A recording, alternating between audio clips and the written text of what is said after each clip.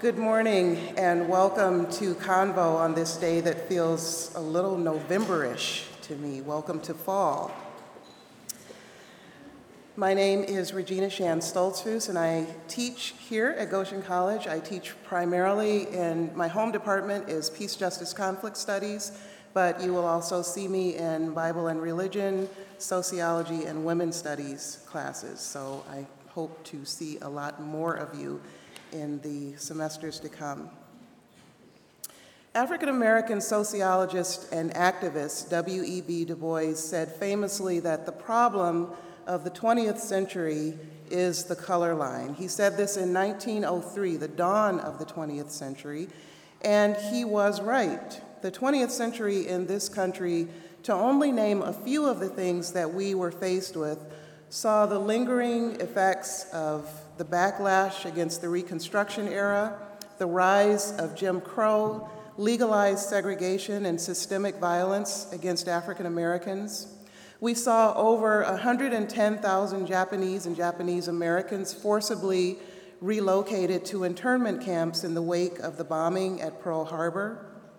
We saw the downward spiral of life chances on Indian reservations, along with the founding of Indian boarding schools, where the boldly stated philosophy was only a slight shift from the previous philosophy, which had been the only good Indian is a dead Indian. That shift was, in the boarding school era, kill the Indian and save the man.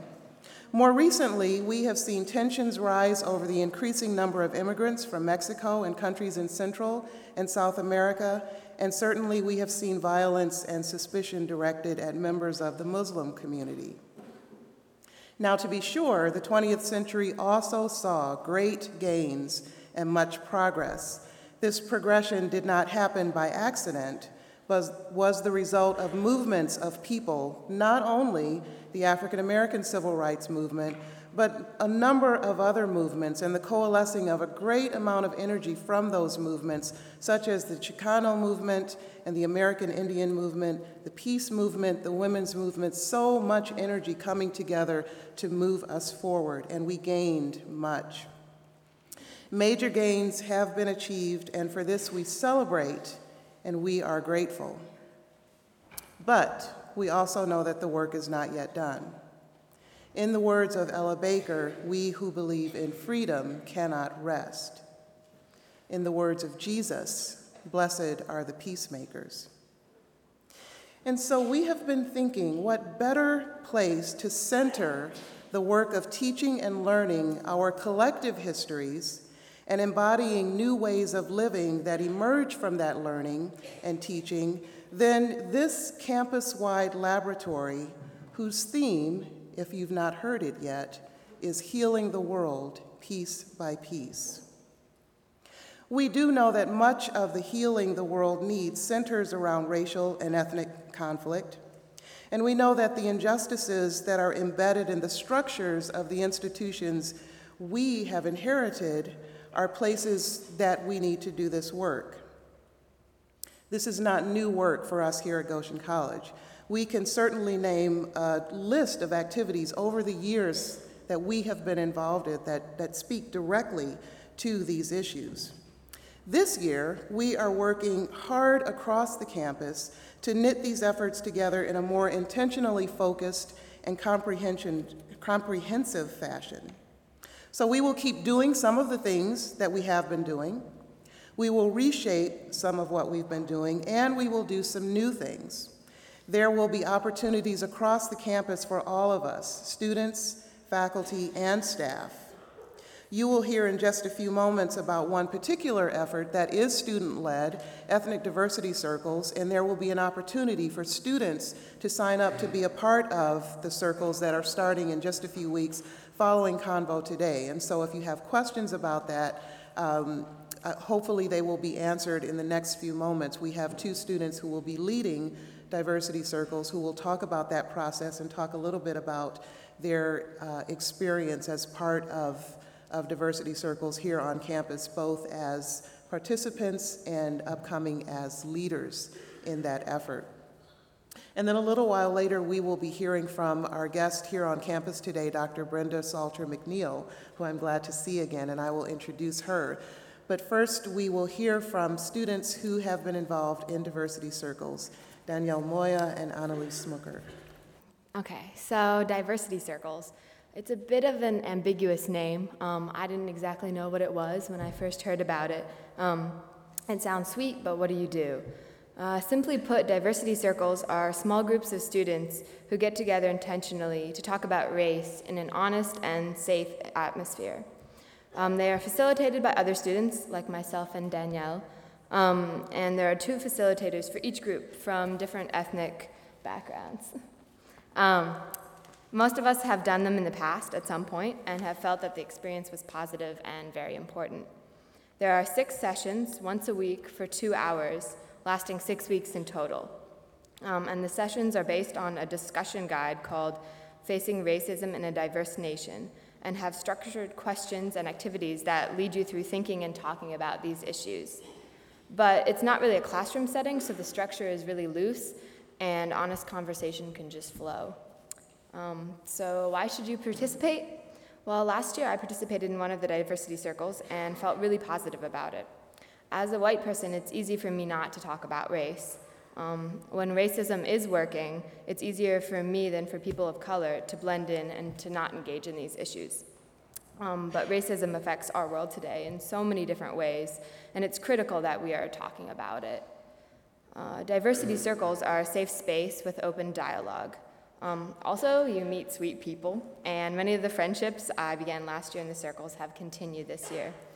And if you're worried about the time commitment, the groups can meet over supper or whatever fits your schedule the best. Believe me, it's definitely something worth devoting some time to. As a Christ-centered college, where we are all encouraged to be compassionate peacemakers and global citizens, a critical aspect of education is to explore the role race has played in the past and today. So this is really important. And if you want to get involved, there's a sign-up sheet outside of chapel today, as well as brochures, or you can see myself or Danielle after this. So. Good morning.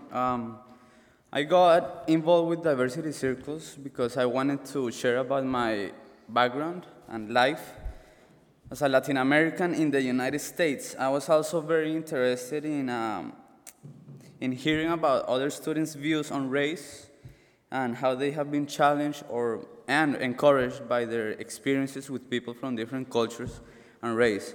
I believe that dialogue is essential to build bridges that connect us with each other and help us learn from our experiences, especially in a world that tends to divide societies.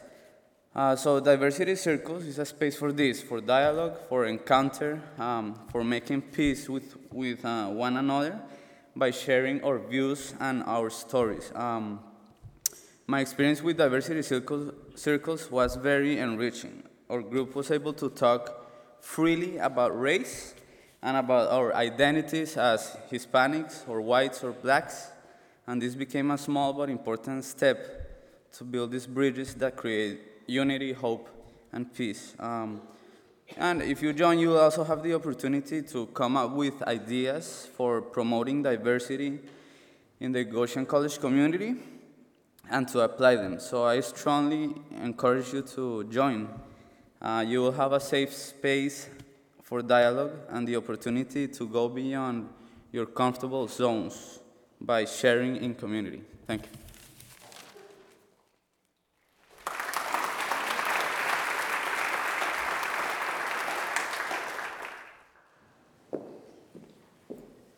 Thank you, Danielle and Annalie. Please seek out students who have been involved in circles if you have more questions about it, or there will be time to ask questions yet today as we move towards the end of chapel.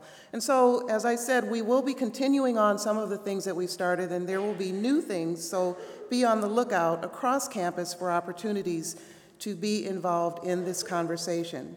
One of the new things that we will be doing this year, you'll hear about in just a few moments.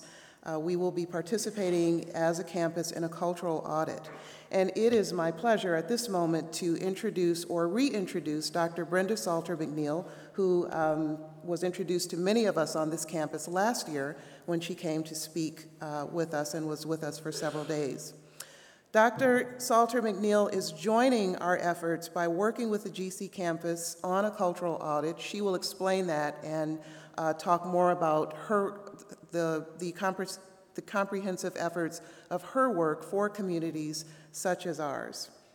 A few more things that I'd like to tell you about her, though, is that she is a speaker and an author and a leader in the field of racial, ethnic, and gender reconciliation. She is president and founder of Salter McNeil and Associates, which is a Christian organization that partners with organizations to transform them into reconciling communities by producing interculturally competent leaders on places such as college campuses, in churches, and in other organizations around the world. Dr. Salter McNeil is the author of a book entitled A Credible Witness: Reflections on Power, Evangelism, and Race, and she is also the co-author of a book titled The Heart of Racial Justice: How Soul Change Leads to Social Change. Will you join me in welcoming Dr. Brenda Salter McNeil?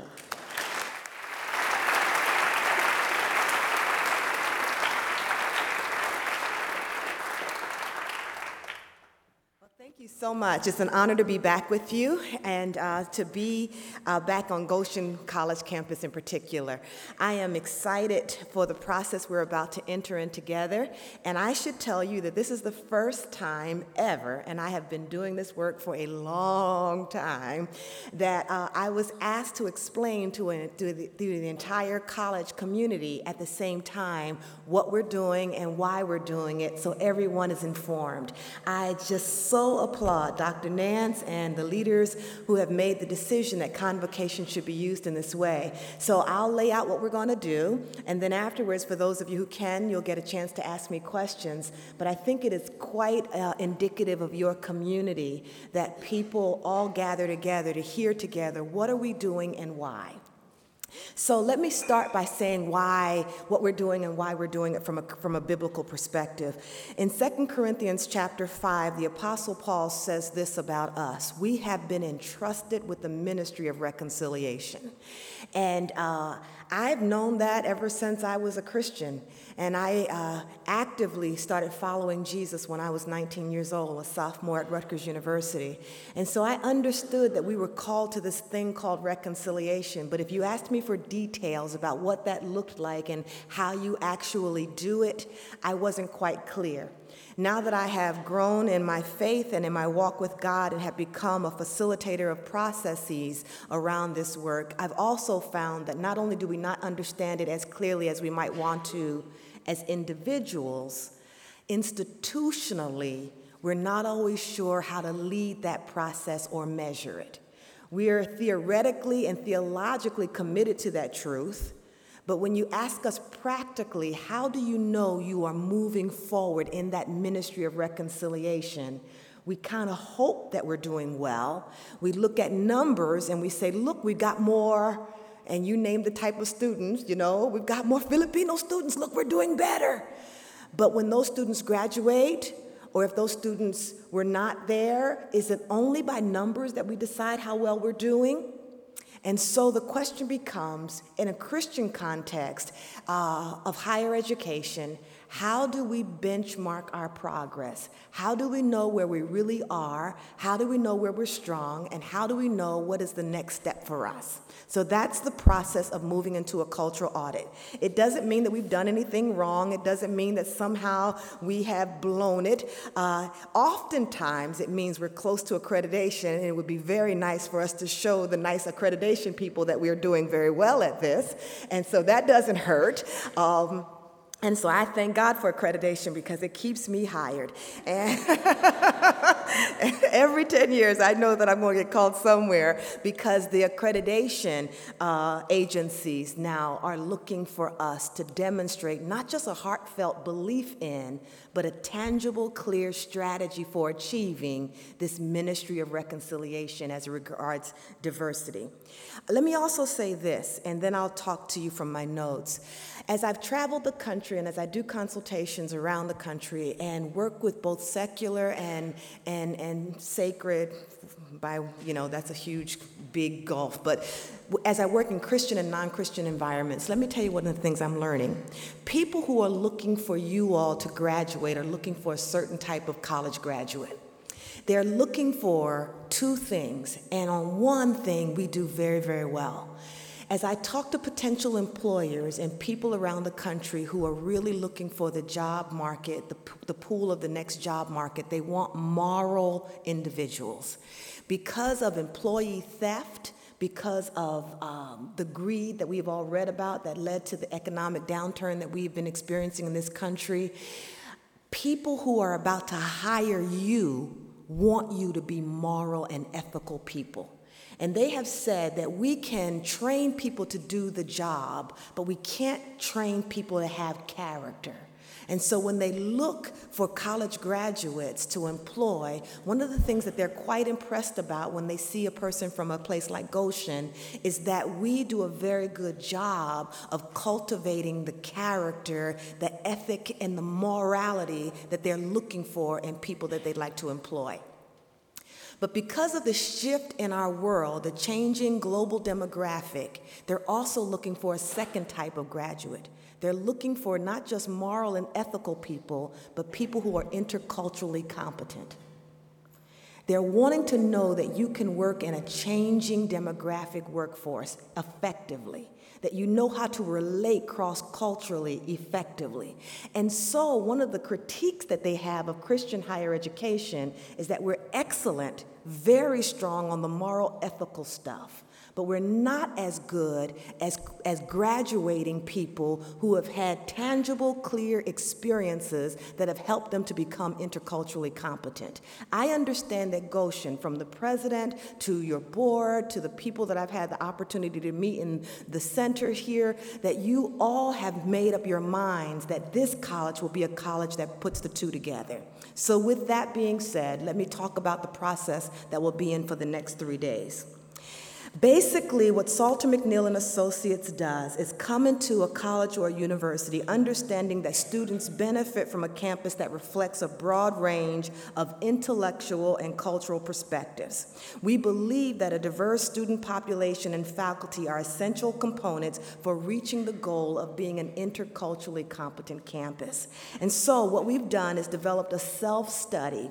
A self-study means that one of the things we're going to be doing is helping your institution evaluate itself. It's not like we come with a great big stethoscope from on high that tells you how your diversity pulse beat is doing. Instead, we come and listen to you. We do formal questions through interviews and surveys to try to get a sense of where you are in general around some of these issues, but we also conduct focus groups where we listen to you and hear some of your stories, understand your experiences, hear some things about your diversity circles and how much you guys talk about and what kinds of things get raised. So for the next 3 days, we'll be talking to a lot of people across the campus.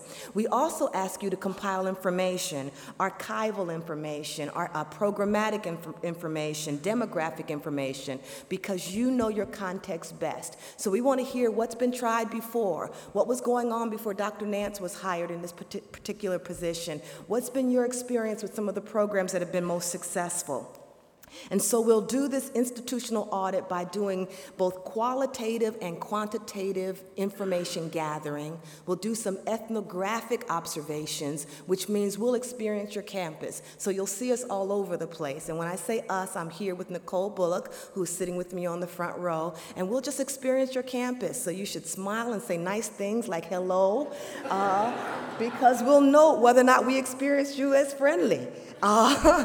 But that's a part of it. Our experience of you when we're in the cafeteria and those kinds of places are a part of our ethnography. Just how do we experience the culture here at Goshen? We'll also experience the environment around your campus, because your campus is not in isolation. It's here, but it's also how people experience the neighboring community. So we'll do those kinds of information gathering approaches. And so the first step of this process is what we call data collection. And the whole decision here is to determine what we're measuring and how we want to look at your leadership, your roles, your vision, your dreams, and how you go about making those things happen.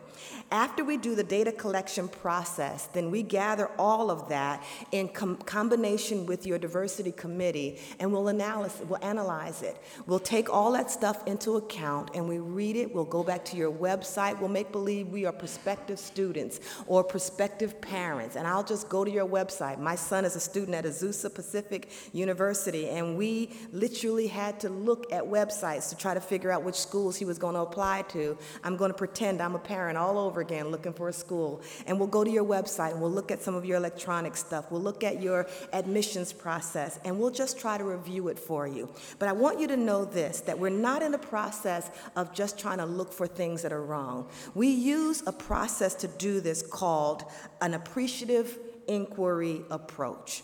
Let me talk a little bit about this appreciative inquiry approach. Basically, when you're trying to do an appreciative inquiry, you're looking for what is working in a context. So you're not just trying to say, let's see if we can't find where they're blowing it. We're really trying to see what capacities are here that can be built upon for this work of diversity. What things are going well? Where is their strengths? What personnel is here that are committed to students from different cultures? Who's doing what? And how can we celebrate that? How can we build on that? So we use an appreciative inquiry approach. We also use what's called an active action research approach. And let me tell you about that. Action research means that we're looking for information that can help us to help you develop a strategic plan that moves you to action. So this is not research for research's sake. This is not asking you questions because you were asked those same questions 100 times before. This will all be compiled into a report, and that report will then be worked into a process where between the diversity committee and my consulting team will help you to develop recommendations for how you want to move forward. How will you implement all of this good information that we've gathered for you? And so we do that in collaboration with your diversity committee. And then what happens, before we decide what we're going to actually do, the final step of this process is we have something called, ready, a feedback session. Now let me take off my glasses and tell you why. We used to write these absolutely fabulous reports that we were so impressed with because they were so thorough, but we would submit them without having this feedback meeting, and this is what we learned. People would read the report, but they wouldn't necessarily implement it. And we thought, what's the problem? Well, what we've learned is this: consultants are just consultants, and people who come from the outside don't know what you should do. This is your school. This is your campus. You're the experts here, and you know what should happen next. And so we do the report, but we don't make the recommendations without a feedback session with the key stakeholders, administrators, people from the diversity committee. If the school so chooses, there could be people from the board who'll be a part of that conversation, faculty members, but together a team of people will decide what are the recommendations that seem to be the most important ones for Goshen College based upon the findings of the report. When that is done, we come together after that feedback meeting, and then the diversity committee, in collaboration with the consultants, will develop the recommendations that you believe are the ones you should do. When I'm asked where the process breaks down, it was at that point. And since that point that we've added this feedback process, I can tell you this, to 100% accuracy, people are beginning to implement their strategy because it wasn't the outsiders telling folks what to do. It was those of you here in this community who owned it, who decided this is what we think we can do next. This is what we can afford. This is what we have energy for. This is what we have the capacity to do. And so after that is finished, we will bind all of that together, the findings of your consultants and the recommendations of your team. That will be put together in a book given to you in that document document, so you now have something that you can refer to guide you forward for the next 3 to 5 years. And we'll also send it to you electronically so that it can be disseminated throughout the community. It could be shown to you here in another convocation so that you, at the end of this process, don't have to wonder, whatever happened to that report they did? Hopefully, the end of this will be a clear communication to the rest of the Goshen community about what we found and what we intend to do. So that's what a cultural audit is. Don't be scared by the word audit. It really is a self-study so that you can decide where are we and where would we like to go. It's a way for you to begin to document your progress, to benchmark your success so that you can say we were here and now we're here, and we have some strong data that shows that we are moving in the right direction. That's all I want to say. I think that it's time for me to turn it back over to you to see if you have questions you'd like to ask me about this process.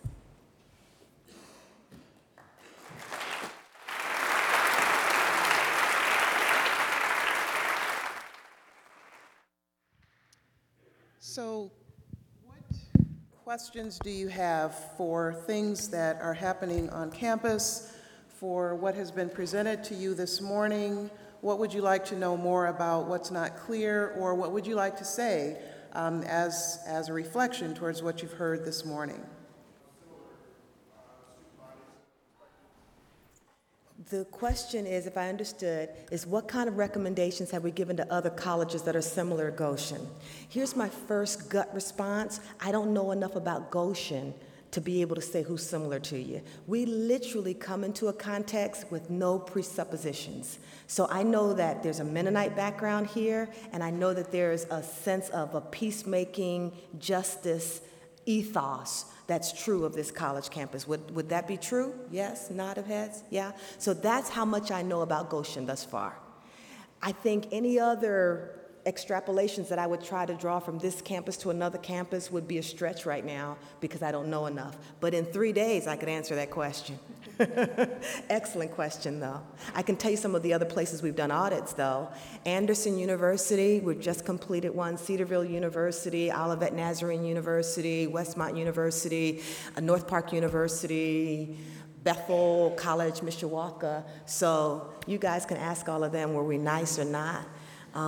And did we do our job? I'm really pleased we've done one for sojourners in Washington, D.C. So we're working with Jim Wallace, and I'm really excited to be a part of working in Washington, D.C. So we've just finished one for sojourners in D.C. This is a great place to ask questions about our business. We'll tell you everything. What is one of the most common recommendations? I'd say maybe 2. One of the things that we've discovered is that on many college campuses, there are pockets of good activity going on.